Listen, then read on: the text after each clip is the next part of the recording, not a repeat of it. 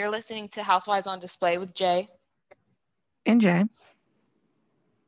And really, you're going to hear not two intros. I'll edit out the other one. But this is just tacked on to something else to make it the drum roll, please. Galentine's Day episode. Woohoo! Or special. So welcome to our Galentine's Day special. First, we have to start off with a Galentine's Day gift we gave to ourselves, which was a new logo. The treat we're giving you all is we're going to play a little game. I figured I'd name this game in honor of the Free Britney movement. I'm addicted to you, but you know that you're toxic. Or not.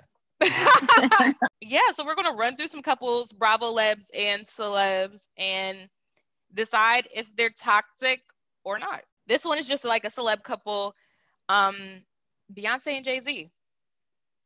Ooh. So I'll count down to 3, 2, 1, and then we'll go. You ready? Yep. 3, 2, 1. Toxic. What's your reasoning? On a scale of 0 to Malcolm and Marie, they are Malcolm and Marie toxic.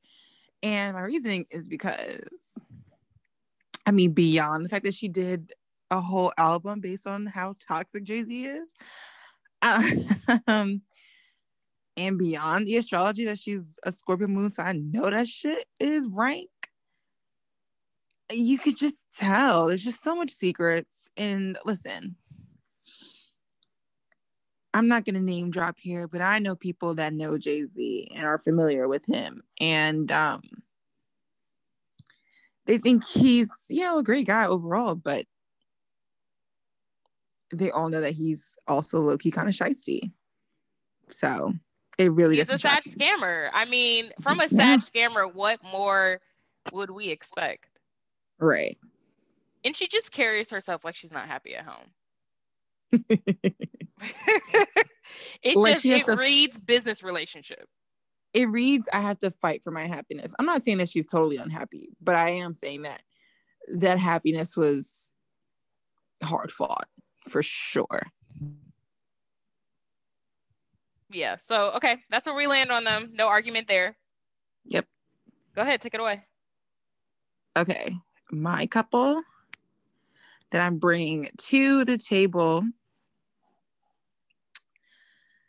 Kim and Kanye, because why not? We went J and B. It's only natural. Next couple. It's only natural, honestly, for their counterparts. So, all right, I'll do a countdown. 3, 2, 1. Toxic. And this is not because they're just getting a divorce now anyway. That neither of them have confirmed nor denied. Right. Or that she was trying to have Kanye 5150. Besides the fact that she got him lobotomized, allegedly. It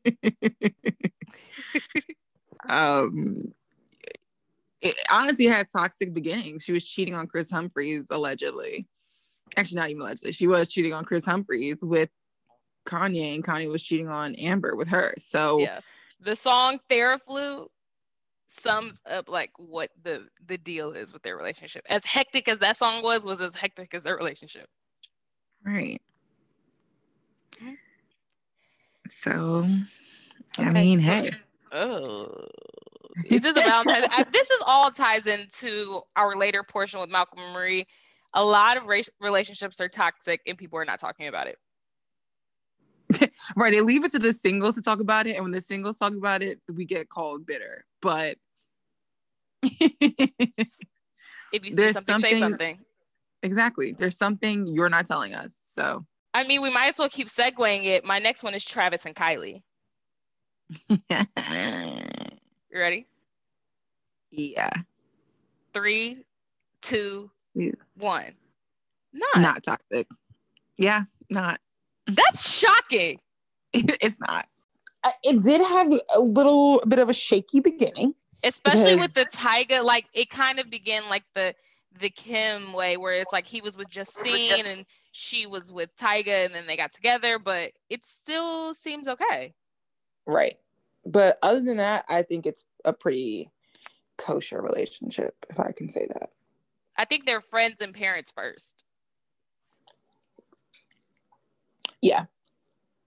So yeah, they keep it healthy. Wow, our first healthy one. Travis and Kylie, never in a million years would I have imagined they would be our first ones that are not toxic. Okay. So my next couple, it's a bit controversial because it has some improvement, but my next couple is Drake and Nicki Minaj. Here's why I'm putting them down as a couple.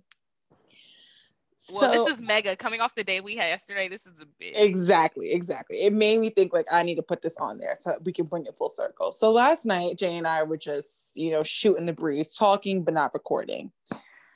And honestly, we really should just like record one of our just like we're just talking moments because we go on so many tangents. It's honestly unreal. It's really pokey. We also rebranded during this conversation, but also we ended up at this point during it too. Right. So during this whole conversation last night, we ended up rebranding, which included changing our profile picture in our podcast, like, avatar icon, whatever you want to call it. Changing our bio up. And also somehow, some way posting an Instagram post and tagging Jen Shah in it, which is the first time we tagged Jen Shah in anything. And literally, let's just say 24 hours later, we were blocked from Jen Shah. So it was quite the payoff of this little chat we had. But we also, I don't even know how we got on the topic, but somehow we started talking about Drake and his song Diamonds Dancing. Now, if you have ever heard Diamonds Dancing, he also is featuring Future, another toxic king. And from What a Time to Be Alive, the album or mixtape. Exactly. Which came out during our college years, so it's very sentimental to us. Mm-hmm. And at the end, Drake goes on this crazy, crazy rant that had us wondering, who the hell is Drake talking about? I'm just going to read to y'all a little bit of the ending rant in case you've never heard of it, but you should literally go hear it. I think if you skip to like 3 minutes in to the song, that's when it starts.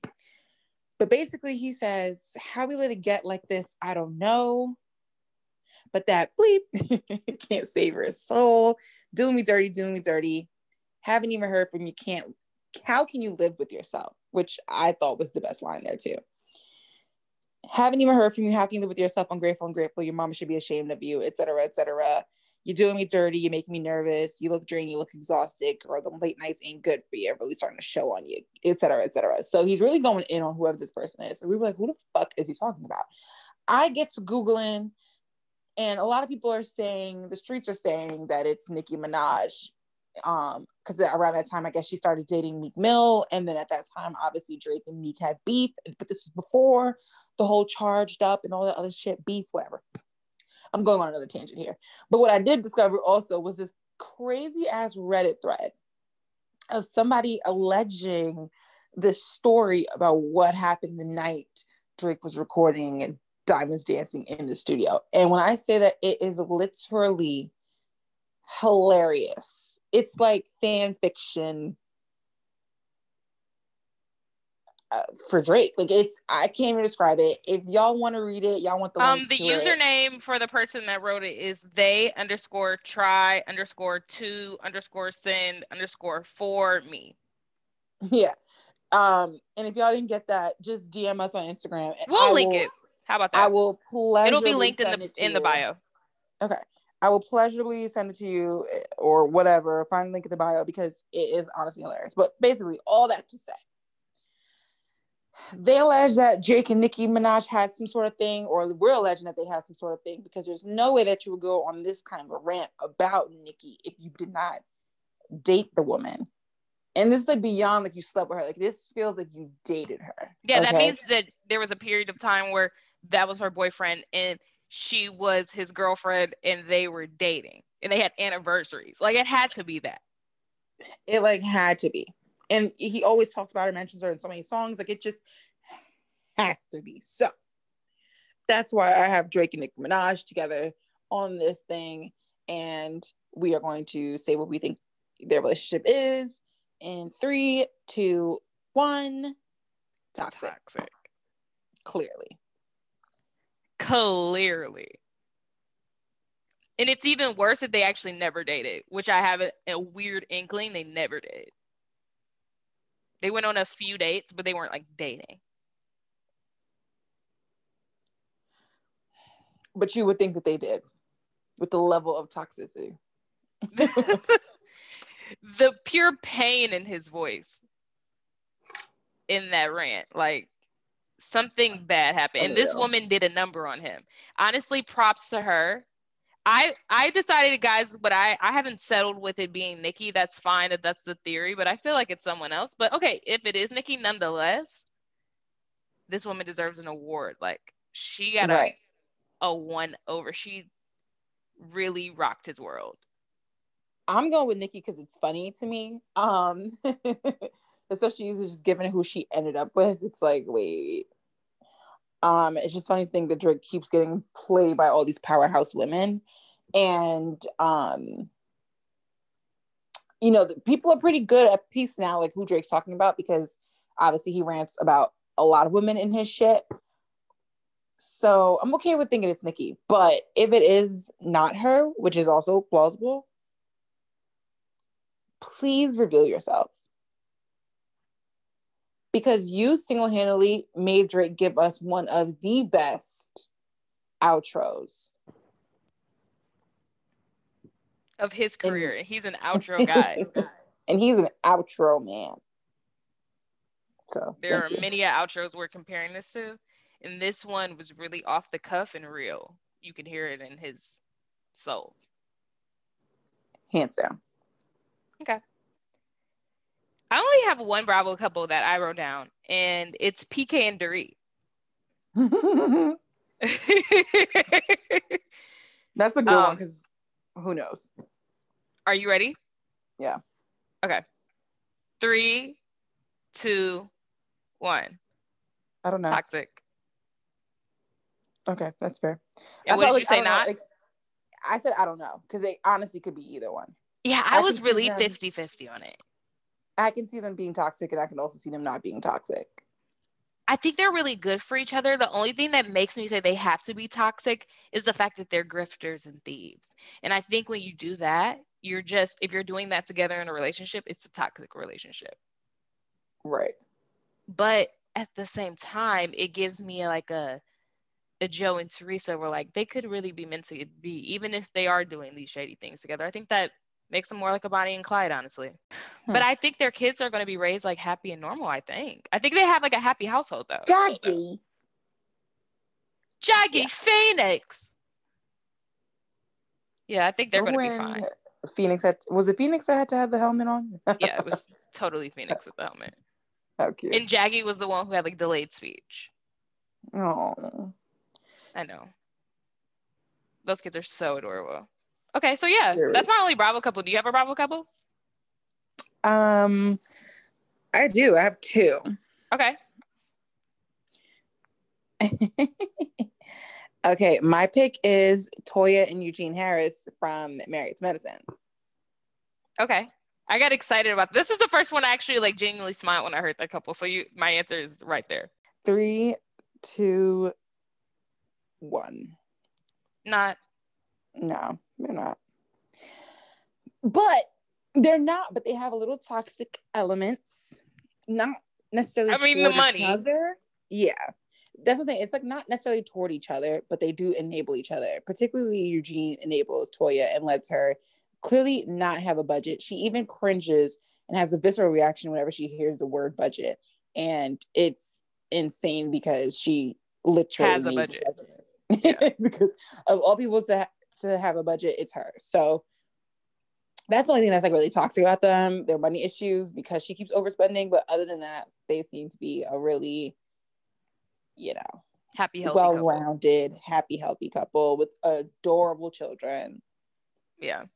That always gives your family amazing. a plus. Like when your kids are super cute and your marriage is nice, it's just like people I root for those couples. Like, Yeah. I wouldn't even imagine, like, you know, I guess some bitches look at couples and see a man who's like doing that and like wants to get in between, but I'm like, I don't even want that. Like, I like root for them. Like, wow. Yeah, I love what they have. All right. Wow. So okay. So far in the not category, we have Kylie and Travis and Eugene and Toya. That's a cool group. I would love to go on like a couple's vacation with them. What a crazy group that would be. I know. Let's see if we have any more knots. Hailey and Justin Bieber. You ready? Yeah. Okay. 3, 2, 1. Toxic. Yeah. Hands down. I think it's really scary for Hailey. We literally hear nothing about them, and I know it's toxic. If anything, that tells me it's toxic. It's bad. It's bad over there. We know who Justin is. It's bad. Hailey, blink twice if you need help. Like, but also she's a sad, so I'm confused. So she honestly is probably gaslighting him. Yeah, I think that's why it makes it even worse. I think she's also contributing in a major way. Huge Hailey fan, but that's crazy. Yeah. Yeah, sure. I live for that. Okay. What you got? Okay. This is a little like, you're going to be like, huh? Okay. It's just because like I really pulled it out of my ass out of nowhere. But Meghan Markle and Prince Harry. Okay. How are we feeling? 3, 2, 1. Not. Yeah. They're not toward each other. Is the world toxic toward them? Absolutely. But they cocoon each other and protect each other from the world. I think they have genuine love for each other. Yeah. And I think what happened to his mom honestly helps. It humbles him, yeah. It humbled him, for sure. Not his brother, but him. But that goes back to my theory I told you. My mom and I were workshopping something. I just feel like if you are, and this is obviously nothing has to be true. We just talk shit on this show, so. But I have noticed there are quite a few men that, for me, the most problematic men that I've ever met were the oldest and the first boy. So the firstborn eldest son child. If that makes any sense. Yeah, the person who hypothetically, if they were a royal, would be the prince. That person. It's like the weight of the family falls on their shoulders, and honey, do they crack sometimes. So just workshopping that theory. I'll come up with more examples outside of my family, because that's, you know, it's not going to mean anything to y'all, but just know that that's kind of what I'm thinking. So I'll get some celebrity examples and we'll bring that up later. But all right, who's your next couple? That was it. I mean, I wrote an extra one just in case, but it was just so we could have. Right? Would you say, babe? We said 4 each, right? Because I wrote extras too, just in case. I didn't know if we were going to accidentally say the same couples. Yeah, same. I wrote extras too. I'll say one which will lead to a talking point. We could do 5. Are you ready? Okay. Mm-hmm. Tom and Ariana. That's a really good one. 3, 2, 1. It's 50-50. It's 50-50. It's a true 50-50. I feel like it's answer C, which is incompatible. I feel like they love each other, but they're just not each other's mates. I just don't think they romantically love each other. They're not in love. Much like Tom and Katie are glorified roommates, so are they. Yeah. For some reason, Jack seems to be hell-bent on exposing Tom and Ariana, not Tom and Katie, but... And so there's some alleged tea via the gossip page site Dumois. And Dumois posted a blind item. It's kind of the name of the game over there. And the blind item says, the subject is VPR Tom and Ariana.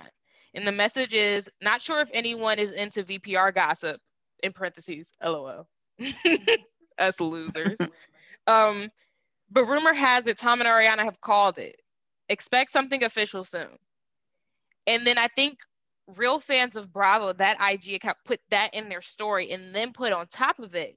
Someone else sent this to me as well because there is a rumor they saw a moving truck / furniture truck outside their house, but it has yet to be confirmed, if true. So multiple sources now, they're hitting different pages saying that there's tea there. Mm-hmm. Now we do know that their home in the valley was sparsely furnished, and they were apparently getting like very nice and waiting it out and wanting to get custom pieces and all of that type of shit. So maybe we'll give the BOD that there are some late furnishings coming in. Other than that, we can assume they're broken up because they're not compatible. Right.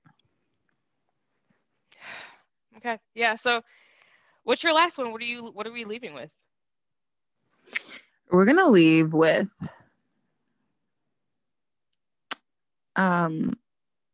Ramona and Mario. Wow.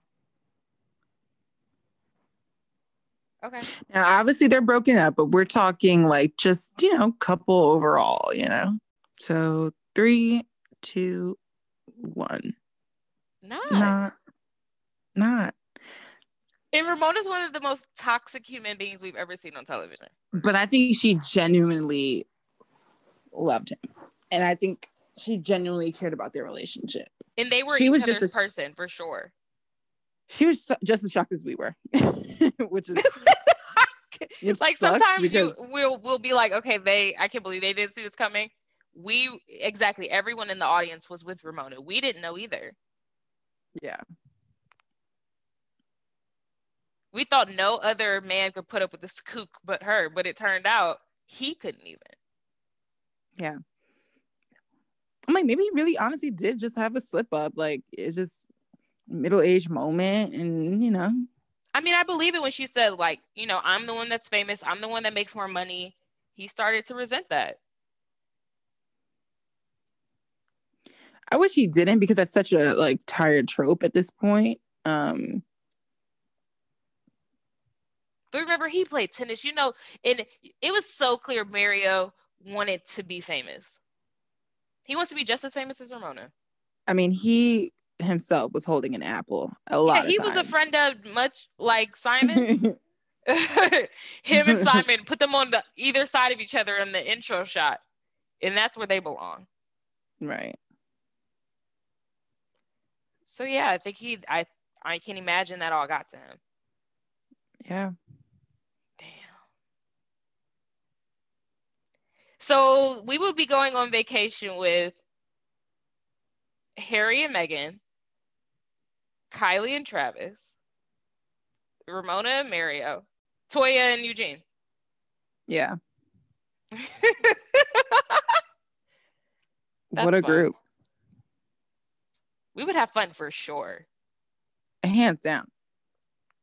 It would be wild. Like, there would need to be cameras because these people are wild. I would have stories to tell for sure. Oh, for sure. It would be everything. We would bring it up all the time. It would be hysterical. Not even because they're famous, because it was just like the craziest thing. Wow. Okay. But the toxic ones, from one toxic relationship to another, we're going to be reviewing Malcolm and Marie, a very toxic movie in and of itself. Really, it was toxic toward me. I feel like I have toxicity between me and the movie Malcolm and Marie.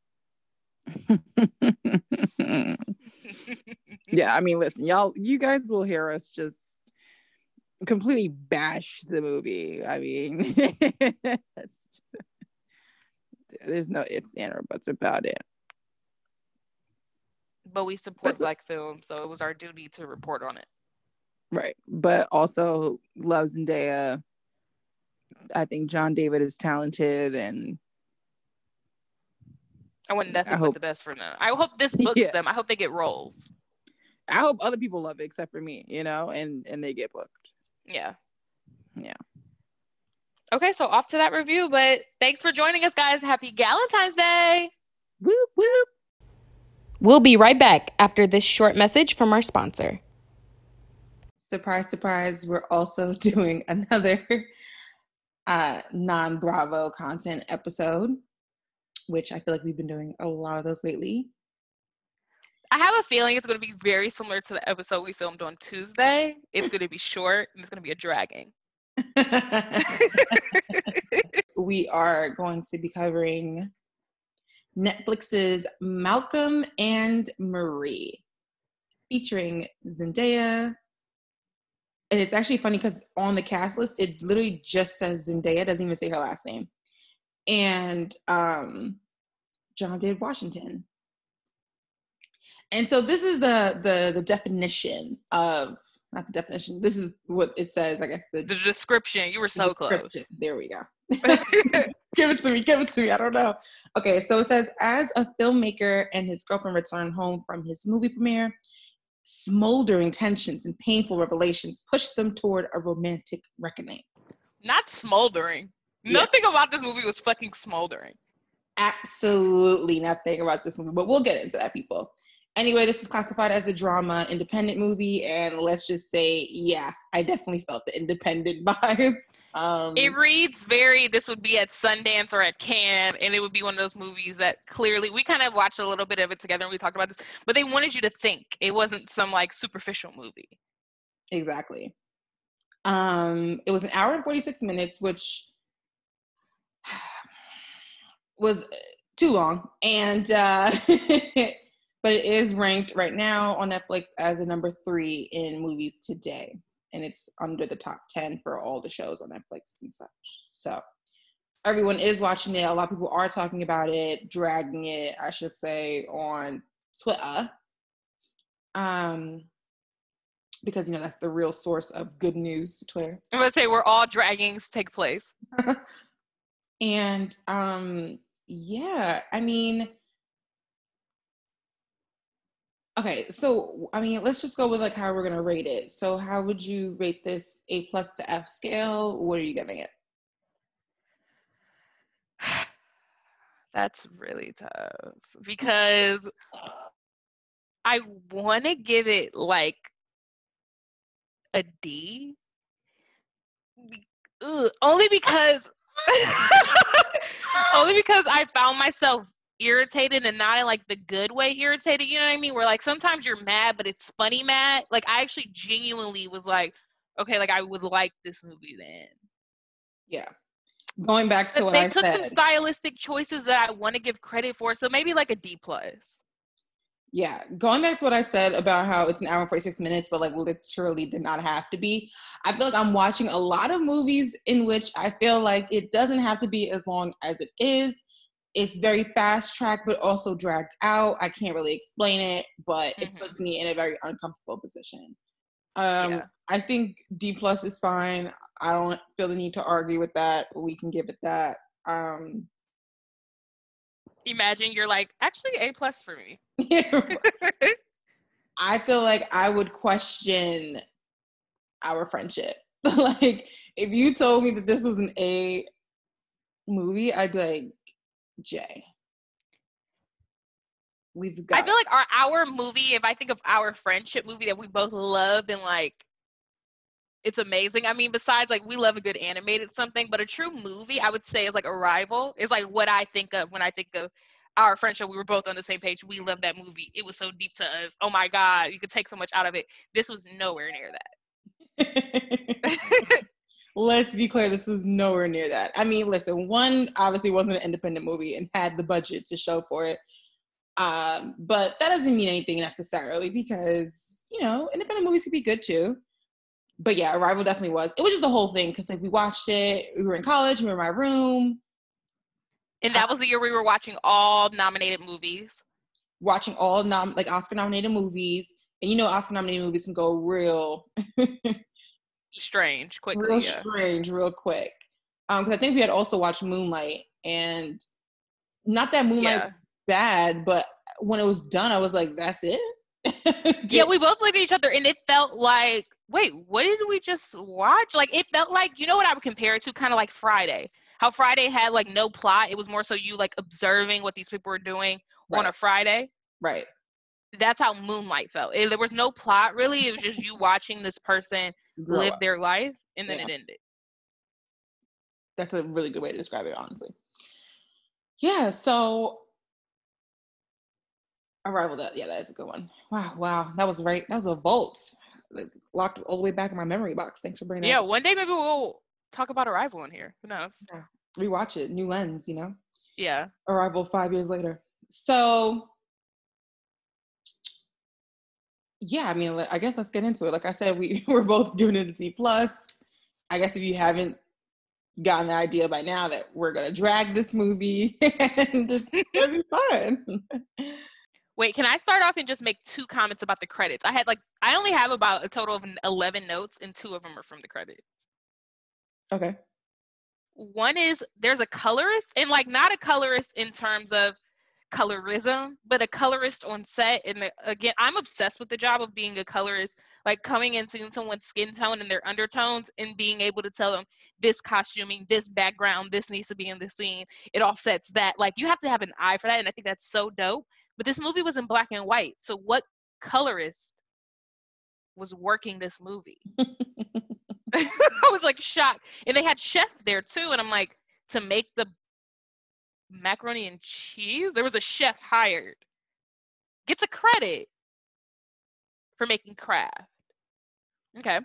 And then I also couldn't help but notice, okay, Cleveland, Scott Mescudi was a fucking executive producer, aka Kid Cudi, and I was pretty shocked by that. Day and night. All right, yeah. What shocked me is that there was somebody's name on here. I want to say the last name was Roach, and I thought about how unfortunate that last name is to have, but yeah, I too don't understand why that. I mean, the only thing I can think of with having a colorist in a black and white movie would be lighting issues, but I guess that would be the lighter's job. Like, yeah. So I've never seen a colorist credited on a movie with no color in it, so it was just shocking. Right, and it was also interesting that they had the credits in the beginning of the movie. You know, they usually like kind of wait until after, unless it's like, you know, main characters that will pop up on the screen on the bottom, like toward the movie's like starting. But yeah, like when it's star-studded and they want you to know who's in it. Yeah, the rigging electric people. I mean, the chef assistant. There was also a chef assistant apparently. Yeah, and all sorts of other things. I was like, okay, shot on Kodak film, things like that. Yeah, Laura Roach, the co-costume designer. What a name. Okay, well, so my first note, speaking of color in black and white, I was like, my first note literally says, this movie being in black and white already tells me that it's trying too hard to be stylistic and original. Now, when we had watched this together, Jay had already watched a portion of it, and I came in a little bit later, and I'm like, is this a period piece? Because the way it's shot, it seems as though they're trying to make it that, but then it's also a modern day, so it's really confusing, and not in like a thought-provoking way. Yeah, in like an annoying way. Yeah. Because, I mean, listen, artsy folk already have that kind of reputation, of some of them, of like trying too hard, you know what I mean? So it's just the idea of that the movie's also about like a director and how he's basically trying too hard throughout the whole movie also. And then this is in black and white. I just had so many like I was already going into it being annoyed by the fact that it was in black and white. And then the music throughout, it's a lot of like old music. A lot of like period piece music. And it was just like, okay, so the music is old. It's in black and white, but it's modern day and we're in a modern house. It's just peculiar. Just Zendaya's dressed in some sort of Cher number, but this is modern day. With a black tight, like black knee-high even. I was just like, okay. And so the director for this is Samuel Levinson. So, you know, he's a director, producer, whatever. Mm-hmm. And he's also the creator of, guess you guessed it, Euphoria. So Okay. If you're into, you know, that Euphoria vibe, I think he loves a drug. He loves a druggie. He loves Zendaya, and he he loves for her to be the druggie. And you know, that's I guess that's just what he likes to do. I'll just look up some other shows he has. Assassination Nation, never heard of it. Another Happy Day, The Wizard of Lies, Bandit. Yeah, none of these are ringing a bell for me. Toys, Deepwater, Operation Endgame, What Just Happened, which is kind of how I felt watching this movie, and Stoic. So I don't know any of his other shit except for Euphoria. Okay. Okay, and I personally, it's not that I dislike Euphoria. You know, the young kids these days seem to identify with it, and who am I to tell them they don't? You know, the Gen Zers are literally like fingering and then finishing, or like during an episode of Euphoria. Yeah, they're like living, gobbling it up. They swear it's reflecting their lives. And that's awesome that they find themselves in art. But it's dark. Euphoria is so dark, and I find myself like wondering, and then like, listen, like we've had our own little dark period pieces growing up. I mean, like we've had fucking Degrassi. There was literally a fucking nightmare every episode that happened. We've had Degrassi, we've had Skins, like we've had some pretty racy shows ourselves, so I'm not going to take this away from them, but it does also bother me that Euphoria is about teenagers, because I'm just like, a lot of the tones are so hardcore. I'm like, why do they have to be teens? How come we can't have like, you know, some 21, 22-year-olds up in here? But hey, in either event, major deviation. So I have an odd feeling that won't be the last, because there's really not that much to cover here. There's really not. Like, this is literally a shit post, y'all. Like, again, just like the Wendy Williams movie, we're watching it so you don't have to. We're telling you now, like, you don't even have to listen to the rest of the review, although you should, because we'll probably have jokes. But just know, like, it's not even necessary for you to watch it. What everyone has been saying about it is true. I saw some sort of, like, I think it was on Rolling Stone, a movie review. Now, also, I may have a few thespian things to say. I do have a past as a thespian, a child star, if you will. So I may come at you with a few blocking notes. But also, additionally, I love a good movie review. So I was kind of looking at them, but I didn't want to read them. And just the headline usually gives you what you need if you can't read it. And I saw a headline that said, you can watch the first 20 minutes of this movie, and you've seen the whole thing. Yes. Very true. Because when I was watching it, I think you came in about 15 minutes in. Yeah. And I think I had kind of mentioned, I was like, okay, so they're going to do this again. Okay. And it's just like, I could have stopped at that point. You could have taken over for the next 20 minutes.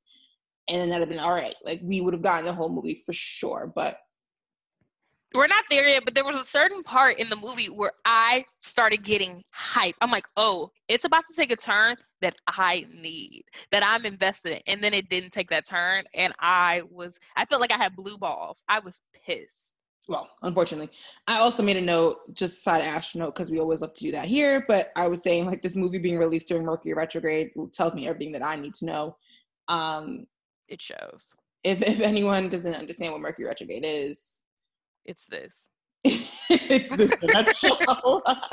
But basically, Mercury is supposed to rule over like communication, travel plans, writing, and it's in Aquarius right now, so that rules technology, art, things like that. And generally, when you release creative projects during Mercury retrograde, there's always some sort of issue that comes up. Like, for example, Cardi B just released her song Up. And then while she released her song Up during this Mercury retrograde, so many people have been accusing her of copyright issues. And now I think she has another copyright lawsuit pending, because there is this guy that claims that she stole the Up song from him. Now, she claims she did not, which I heard the other guy's track, and it's quite literally the same hook. I believe it. She doesn't even write her own shit. So it's just like when Melania did that whole thing of like, they were like, you that speech was stolen from Michelle. She was like, I didn't steal it. I'm like, yeah, no, your ghostwriter did. Right. Yeah, like, Cardi, I believe it. You didn't steal it. And I believe that you thought that was like some original shit. But whoever wrote it knows damn well that wasn't original shit. It's very, Mercury retrograde can be very foot in your mouth season. Like, it's generally not a good time to do anything that's really like creative and like speaking based, like interviews and talking and stuff like that. Because then she went on Twitter and was like, oh, I didn't steal it. I've been talking about this since like back in August, and someone did the work and found the dates, and she had been talking about it August like 7th or 8th, and he had posted a video of that song on like the 6th on YouTube. So before she had mentioned it in public. Now, had it just been 3 days earlier, babe, you would have been in the clear. You know what I mean? Like, so it just looks bad. Because maybe it's true. Maybe you didn't copy it. Doubt it. But maybe you didn't. But it just looks bad now. Because the fact we went back and fact checked, and technically his shit did come out earlier. So it's things like that. So this coming out during Mercury retrograde, honestly, just again, it tells me everything I need to know. And as to why it was so poorly received, as to why it's a movie about miscommunication and miscommunicates the movie about miscommunication. I just really can't get over that. But I will say in this first scene, the opening scene, they're walking in this house, which has a very interesting architectural design. And I don't know if you noticed, but I noticed that big ass ram on top of like, yeah, above the taxidermy above their door. Absolutely. Yeah. I noticed that shit. I don't know why I noticed that. I mean, because this is the shit that I had to pay attention to because this movie was so bad. But I noticed that. Again, Zendaya's in this share number. I didn't like necessarily hate the dress. No, I even would go so far as to say it was kind of chic. Yeah. I mean, it's really hard to hate Zendaya in clothing. Like, she knows how to like pull things off, but alas. And so I will also say that the main issues that people had with this movie, speaking of Zendaya, was that the main issue people have with this movie prior to its release, that people had an issue with the age gap between John and Zendaya. What's the actual age gap between them? Okay, let me do some quick math. So Zendaya is 24 and John is, drumroll, 36. So say it again. 36. So it's a 12-year age gap. Oh, that's not that bad. Right. And so that's what John was saying. He's like, listen, like, she's a grown-ass woman and I'm a grown-ass man and we're doing grown people things. And it's true. Yeah, and of all my problems with the movie, it's not even top 10 to me. That didn't faze me whatsoever. It's really not. I think the problem is just that, Zendaya started off in Disney, so I think people are having a lot of trouble letting that go. Plus, she's in Euphoria where she's playing a teenager and she's clearly not. So it kind of is a little bit of like cognitive dissonance. And I'm sure there's probably some like body shaming that goes into it because she's so thin. Like, I feel like we tend to overly sexualize children that are like more curvy, and then we like under sexualize, question mark. Yeah, we'll be like, she has the body of a 13-year-old boy, is what people are like quick to say. Exactly. So it is what it is. Anyway, opening scene, they walk in the house. She seems like she's pissed about something. He seems to be married because he's singing along to some other old show, Tony tune. And for some reason, the first scene that we needed to see was her plopping down in the toilet. I mean, that's fine. It just was like, okay. I found a lot of these scenes, I was just like, why did that have to be shown? Or why did that have to happen? But whatever. So he's in here, he's singing along. And then I also was noticing, like, throughout like this whole thing, I was like, I can't tell if it feels like actors are acting or they're actors in a play. Like, I wasn't getting movie vibes. I felt like I was watching actors act, or I was watching like a play, but I wasn't watching like a movie production. This looks like a dress rehearsal. Like, I feel like I can literally see them reading the fucking screenplay. Like, I can see them reading the script. I feel like I can actually see the director coming in during the scene and be like, can you change this? He leaves, and then they pick up shooting right where it is. There were like random points where I noticed they'll like change in a severe way, and I'm like, wait, what was that? He must have said, give me more. Like, it's Anyway. So he's having a little like Tom Cruise on the Oprah show moment. He's like going around and he's like dancing and jumping on tables and shit. It's very Tom on Oprah, yeah. Very I love Katie Holmes. And I mean, look how that turned out.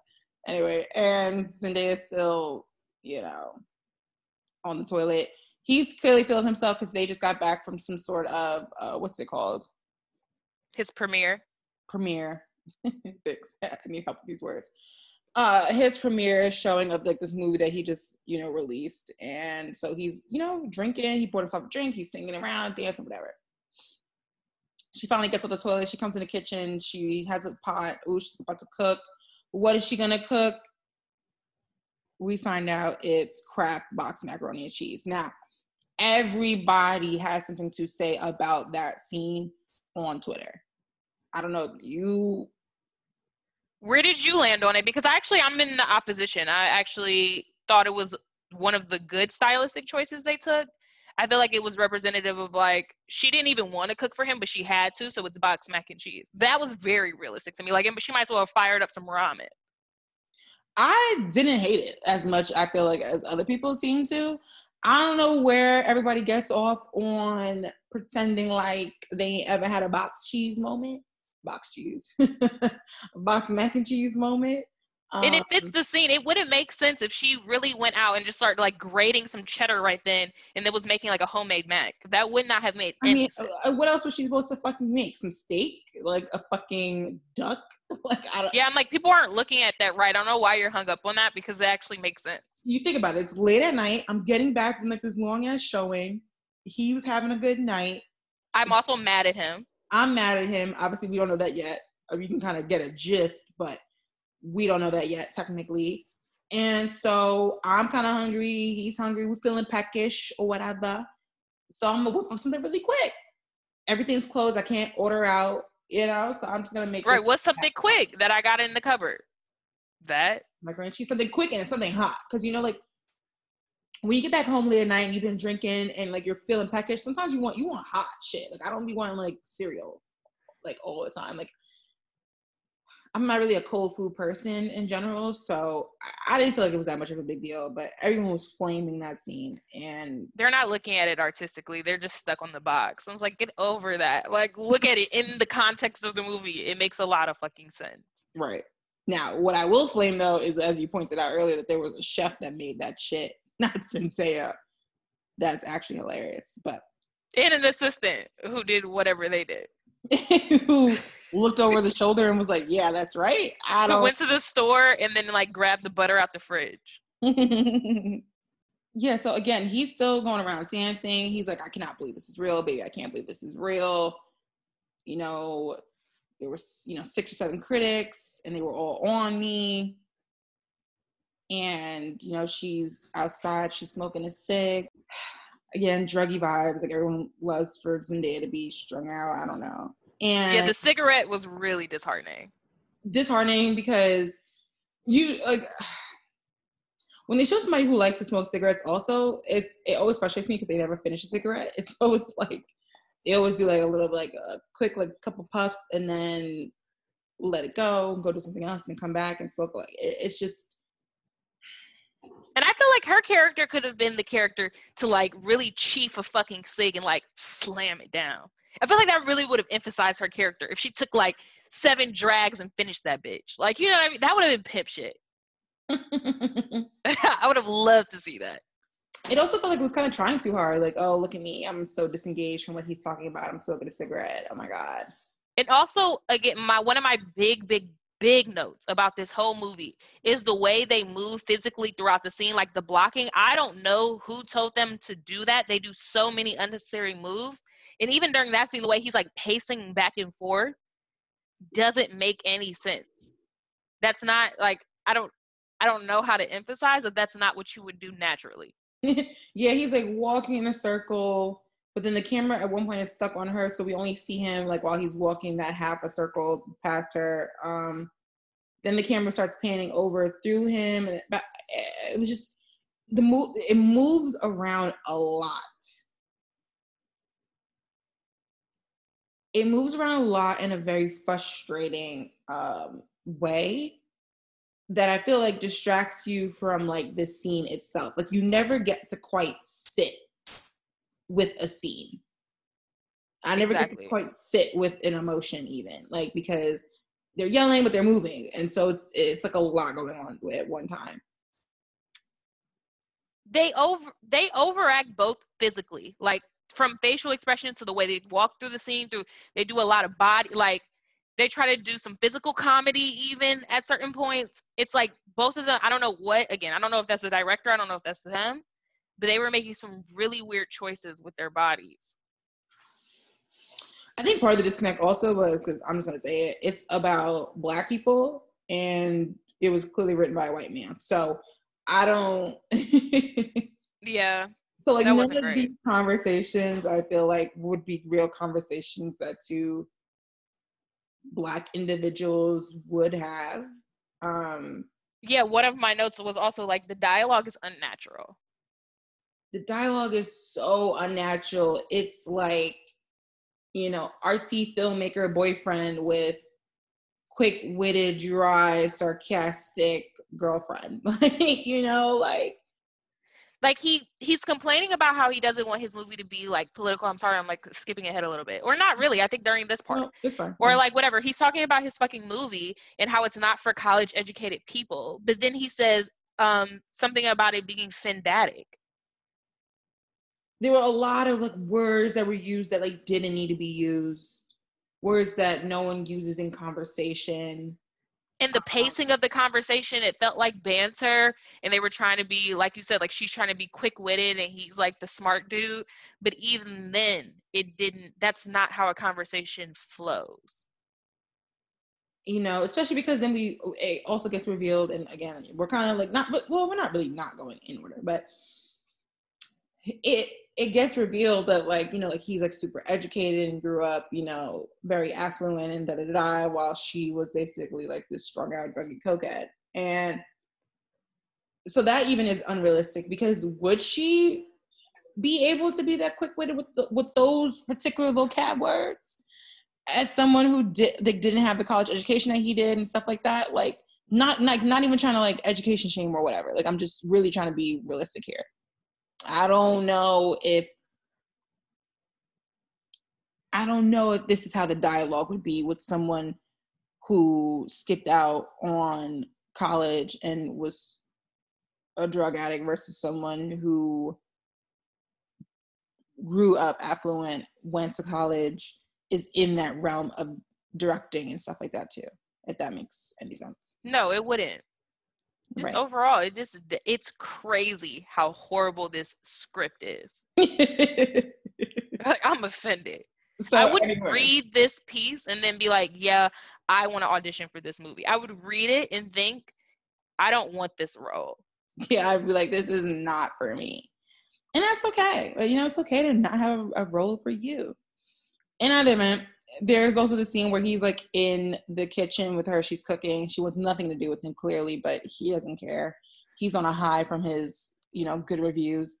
And I was like, his face is like literally all in her vagina. I was just made a note of that. Yeah, when he was trying to like eat her out standing up. But she also had on like, were those stockings? That's why I said she had like knee highs on. They were like knee high tights. It was peculiar. I also noticed that the cadence of his voice is like really much like his father's. So I just wanted to make that note. I'm sure he hates when people say that, but like whatever, it's true. Yeah, it's true. And then I made the note. There is no chemistry between the two of them. I'm just gonna go out there and say it. Unfortunately, I'm unable to correct you in this moment because you're absolutely correct. They have nothing between them. And I think that's also why the dialogue felt so unnatural, is they didn't have any sort of energy between them. It wasn't even that they had bad energy between them. It was worse. It was nothing. It was worse. It was neutral. Yeah, that's bad. Like, bad energy we could have worked with. Great energy. Right, because we could chalk it up to the tension in the house and them both hating each other but loving each other. Like, that could have been cool. Wow. But there was dead air in between them. Dead air. I was stunned. I'm stunned right now. I'm still shocked. I mean, do you think he's attractive? I guess we'll start there. I told you I'm landing on no. Like, if he was my friend's boyfriend, I would be like, oh, he's cute. You know what I mean? But he's not the dude I would choose. Okay. But I would really like him, and I could see him being cute in a couple. You know how two people can set each other off? I could see him being a cute person in a couple, but not my couple. He's cute in your couple, but not my couple. Not mine. Where are you landing? I'm like neutral. I don't think he's like the worst thing walking out. You know what I mean? No, he's not fugly. No. He has cuter moments. He definitely does. Sometimes the hair looks a little unkempt in a way that it's distracting, and I think I'm being a little unfair. I don't know if that was a stylistic choice, but it definitely stood out to me that he looked like he didn't run like nary comb or brush through anything in the last like week. Not a shape up in sight. Yeah. Maybe it's pandemic, you know, that's real too. Haven't been able to go to your favorite barber. For the Hollywood movie star? I don't know. I'm trying to be generous. It must be really tough to be it must be really hard to be like the child of a famous actress. I don't know if I would want. No, that's extremely fucking tough. Like, nepotism is hard enough, but like when it's just one, really, it's kind of even weirder. And then it's like your dad is like Denzel. Like your dad is like recognized in like every circuit, but obviously, especially in the Black circuit, he's like very big. And he's going to be in the conversation on everyone's lips if we're talking best actors. Denzel, there's not a conversation that goes by with Black people that somebody wouldn't say Denzel. And even if he wasn't the person that you said, if somebody says Denzel, you respect it for sure. You go like, yeah, naturally. You're like, oh yeah. Head nod for sure. You know what I mean? Because you've heard it so many times because it's so many people. And then on top of that, Denzel's also known as like being like this really good looking Rico Suavemente type of guy. That's why he broke the internet when it was that picture of him at the boxing match, and he had like when they added that Bluetooth on him, he looked like somebody's uncle. That was shocking. Because we've never seen him quite like that. Not in any movie. We had never. Even the one where he was fresh out of prison, we ain't see him. We had never seen him in that state, and it was alarming. Jarring, even. But also humbling, because don't we all? I mean, it's good to see even he has a day, you know? We all have a day. To see him full from grace like that. I mean, we all have moments, you know? Like I said, though, in either event, they had no chemistry between the two of them. And I'm really tired of picking up on the fact that there's a lot of people out here with no chemistry, just pretending to make it through the world. And I'm just like, why do you want to live like that? Chemistryless. Why force chemistry where there is none? He could have had multiple other actresses alongside of him, and she could have had multiple other actors. Well, actually, maybe not. I think she's harder to cast for than he is. I have a feeling he was going to act the exact same way no matter who was there. Her performance would change based on who was there. But who could be there is my question for her. I don't know. That's why I'm confused if they tested them individually and just put them together. It's quite obvious that they didn't have these people audition together and do it based on that. It's obvious that Sam obviously wrote this for Zendaya because he already works with her for Euphoria. So. And they were like, let's just take casting tapes and pick a dude. Or just his dad said, let's have him in here. And he did. And then they just had to make it work. I don't think Denzel had anything to do with this. No, but I'm saying like the fact that his last name, like the power of his father, like, yeah, let's have this dude do it. And then but then think about them being together. Just thought of them as like two individuals, like hypothetically this should be like cool. It's not.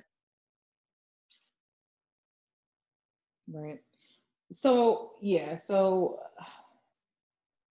he's like, you seem like you're upset. Like, what's the problem? She's like, let's not do this tonight. We'll do it tomorrow. Classic.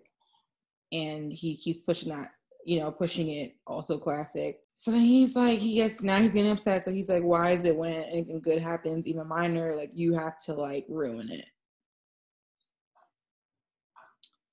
And basically we kind of get to the idea that she's upset because he forgot to thank her in his speech. Now, if this was you not knowing the other details yet, like what the movie was about,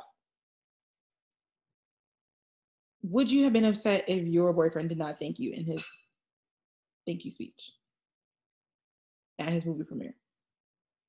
I mean, yeah, of course. I feel like that was very fair to be upset about that. Okay. Do you not feel that way, or do you agree? No, I agree. I don't know if I would have gone on like this.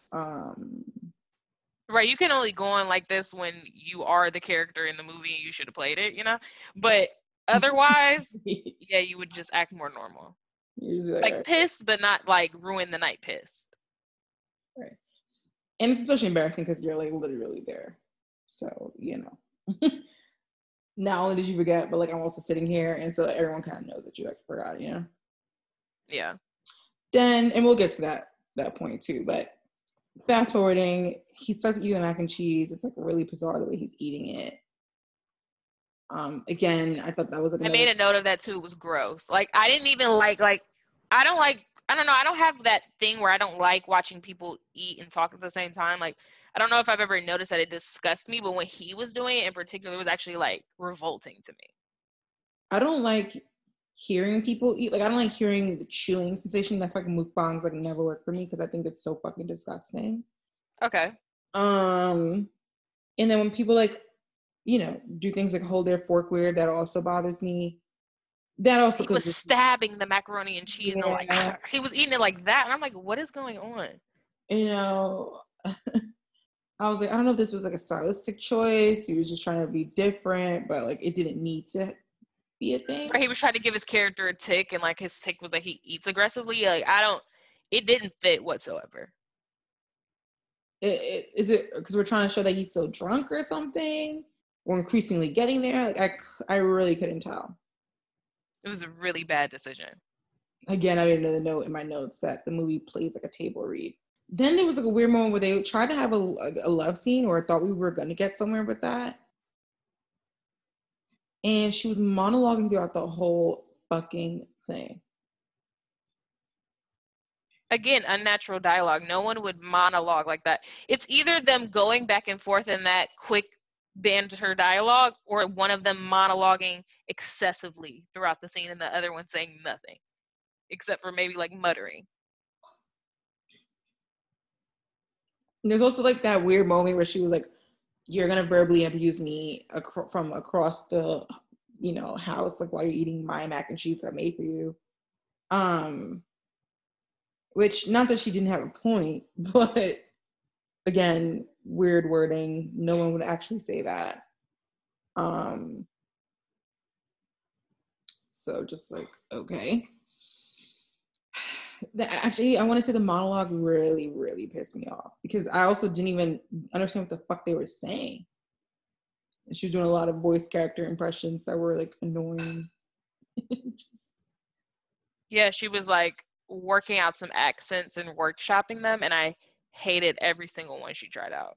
Then there's a scene where I don't know what sparked me to write this note, but I said, what is this Mississippi Burning ass movie? You can tell it's written by white people. I think it was like when they showed like that tree in the back in the dark with the light lit behind it or something like that. I was like, what is going on? Like that. Oh, like when she goes like missing. Yeah, which was also weird. Like that was really bizarre. Everyone, she like runs out the house, I guess, to avoid him at some point, disappears in the backyard. He goes around the house trying to find her. He ends up passing her. She was actually hiding behind this big ass tree in the back. And then she goes and walks back in the house like nothing ever happened. Like super, super peculiar. Then they also dropped the word that we both had. We were like, what the fuck does that mean? And the word was solipsistic. Quote unquote, you're being so solipsistic. And then we had to look it up. Now listen, I've been in my honors in AP English classes. I've taken the SAT and the ACT. I know a couple of words, okay? I didn't know what solipsistic meant. But solipsism is a philosophy, and it's the theory that only the self exists or can be proved to exist. So extreme preoccupation with and indulgence of one's feelings, desires. And then, and then I said it was a long-winded way of saying selfish, which, again, it's just making unnecessary choices to say something that we don't know, just to say something that could have been cut down into a bite-sized piece, which is selfish. We could have said narcissism, we could have said egoism, we could have said selfish, we could have said self-absorption, like things that normally would have come up in a conversation, not solipsistic. So again, it's just that weird, like we're trying to do like this witty banter thing, but like it's not really tracking well because it's kind of banter that nobody would engage in. I made a mark of that scene that we hated. It was 50 minutes in while she's in the bathtub and he decides that he needs to like basically cut her down, I guess, because I guess he's finally pissed that she's ruined his night. So he's like, okay, I'm going to ruin not only your night, but I guess I'm going to ruin your whole fucking life. And he's saying the, meanest shit to her as people do when they're upset, I guess. I don't know. Well, toxic people do when they're upset. And I don't know if you remember it. He's like on the side of the tub and he's like crying. He does that weird. That scene was the absolute highlight of the movie for me. It was so bad. It was good by Ryan Bailey. Yeah, like it then got into the point where I was like, okay, that's very funny when he did that face acting. Again, him trying to just act without saying anything. The facial expressions were so confusing and so not what he was trying to give off. It was shocking. I couldn't tell if it was just because like he was drunk and so he's trying to portray like, okay, I'm drunk, that's why I'm like going through all this, or if it was because like he really was genuinely upset, or like it was so weird. It's like you're attacking her, telling her all the women, this character that she thinks is based on her, all the women that is based on it, certain lights and da-da-da, you're trying to cut her down. I think maybe he's already said, or then he says, like, take a nail scissor to your fucking throat, bitch, like you want to, like, kill yourself type shit. So I was confused when he started doing that. It didn't go with the energy he was bringing into the scene at all. And, all she was doing was sitting in a tub with her lip quivering, didn't really cry necessarily, just that good old lip chin quiver, which, okay. And at this point, this is about the third scene in a row we had seen of one of them storming into the room, monologuing, and the other one saying nothing, and then them storming into another room, the other one following and doing that. So I was pretty, like, on the verge of a 5150 myself. It really saved it when he did that face acting. It really broke it up. But nonetheless, we were still in the same scene. It just was something funny. It was literally the same argument, the same scene happening in different parts of the house. Again, partial argument, she's making mac and cheese. Partial argument, she's hiding in the bushes in the back. Partial argument, she gets in the tub. Partial argument, like it was just so fucking weird. And there was a lot of like almost love scenes, but then actually I fucking hate your guts. And now we're arguing again. But it happened to a degree that, like you were just saying, like it just was super like unrealistic and unnatural. And again, it was a lot of like, she would sit and then she would get up and she would walk around, pace and come back, sit. And I'm like, nobody would do that much in an argument of like this particular caliber. And we finally learned the reason why she's so fucking upset, and it's when there's only 30 minutes left in the film. So that already annoyed me too. Like we learned why she's upset, what's the fucking splinter in her claw, and I'm like, basically, he didn't cast her in the movie that was clearly based on her life story. And then he also forgot to thank her for the thank you speech. He casted some bitch that she don't like, and she feels like something might have went down with him because earlier when she mentioned, the girl's name, he was like, well, I didn't cheat on you. And she was like, well, I didn't ask that. So, yeah, they bring up this figure, Taylor, quite a bit about how she's kind of controversial when she went on Entertainment Tonight, which she keeps referring to as E. And that Taylor played a certain way in this role, and Taylor, her as an entity with him. Like, they just talk about her a lot. And is it frustrating we never see Taylor Short? We didn't really need to have that as a through line if it wasn't going to pay off in any way in the end. I would have been okay with like the stylistic choice of we constantly mention like the third entity and never seeing that person, because that is a choice, and like this kind of phantom person who we don't even get to see, but she's clearly like clouding over our relationship and playing a pivotal role in our separation. That's fine, but it still just didn't track. And I myself was curious, why didn't he just cast the bitch, being his girlfriend, when the movie was about her? And so I get why she was upset. She mentioned in the scene, which I felt like was kind of like the only real scene. She was like, I just feel like my story needed to be told, and I felt that needed to be told for my sake, for my therapy. And she's like, and it's been told already, but without me. So now I don't feel like I get like the release from. Yeah, that was the best part. Yeah. I wrote that down too. I really liked when she explained it like that. I was like, okay, that was great. That makes sense. That was about it. All of this movie just for that scene. I didn't get the release from it. And I agree. That's true. It is fucked up that he doesn't want to give her credit, as most creatives don't, when they're basically being accused of stealing, which is also funny. Again, come back to the Mercury retrograde idea.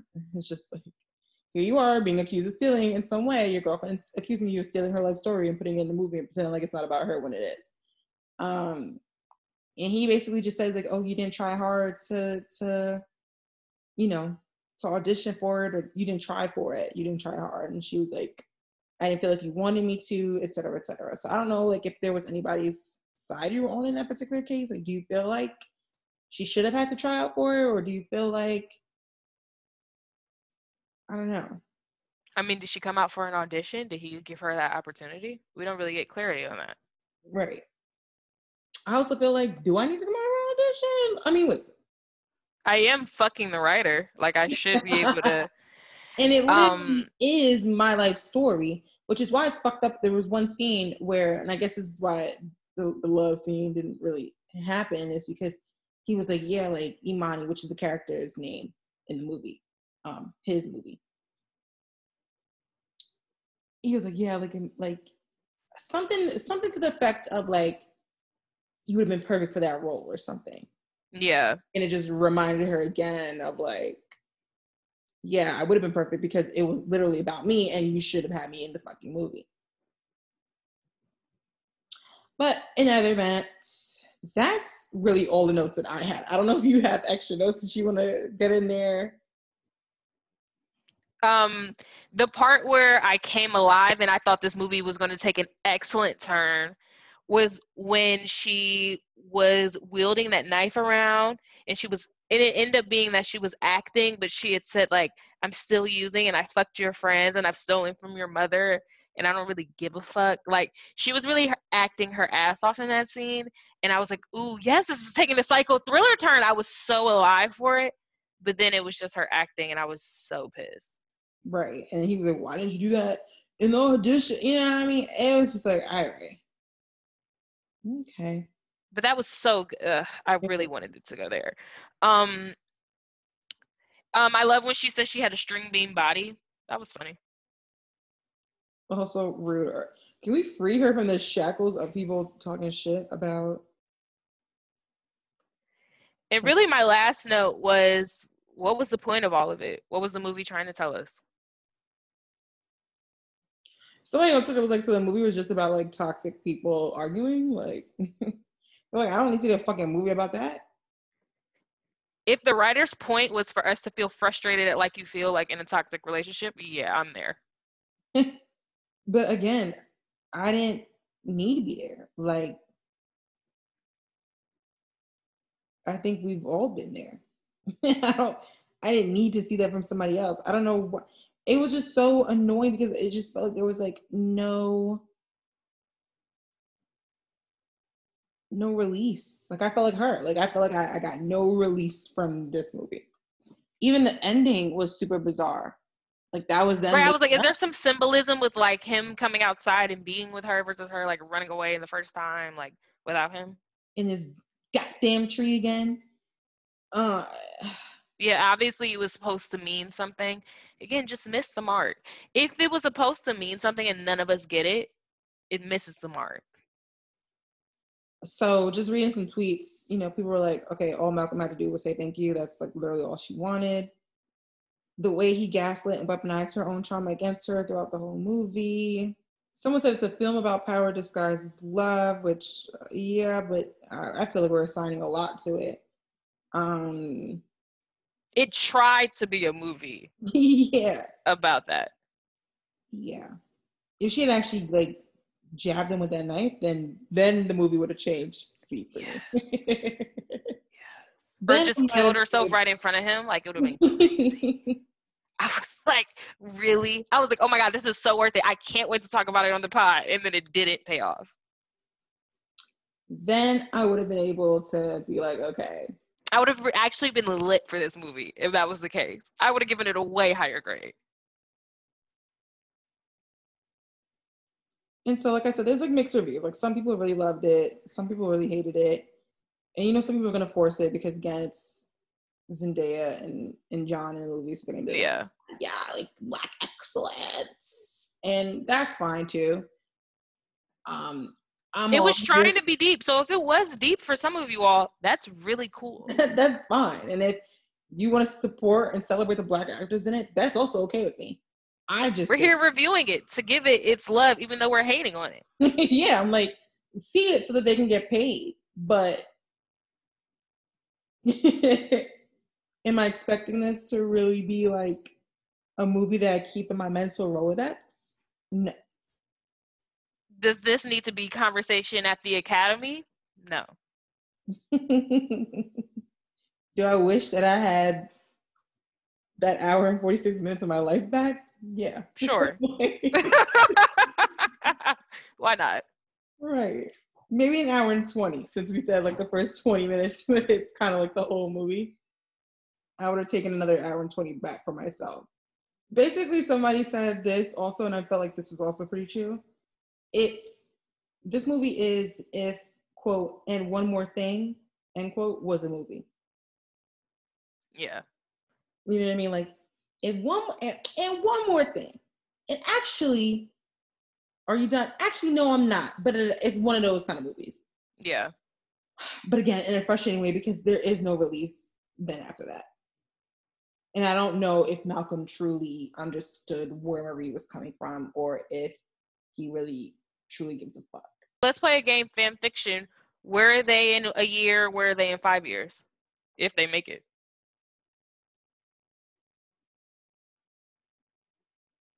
I give them a year. Okay. Who's breaking up with who? I think she's breaking up with him. Okay. Because I actually don't think he cares. Like, he's not moved. He's not bothered. You know what I mean? Like. Yeah, he loves that she's crazy.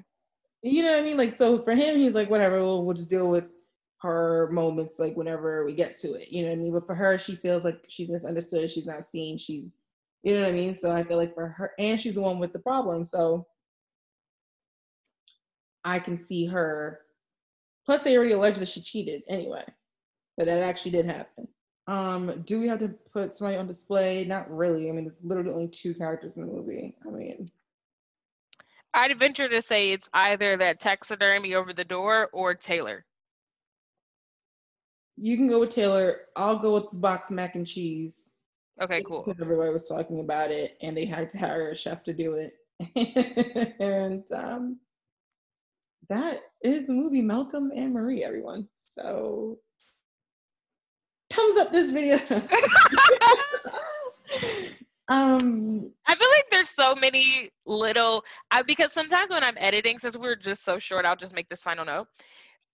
Sometimes when I'm editing, I'll notice, like, for example, I notice that I always address celebrities by their first name, no last. So people who do not know who I'm talking about are probably confused as fuck. I never put a last name on a celebrity. So I'm like, fuck, I have to work on that. I forget. And then we have so many like little, like, like so many little weird random things we say that are like an inside joke that you all don't know.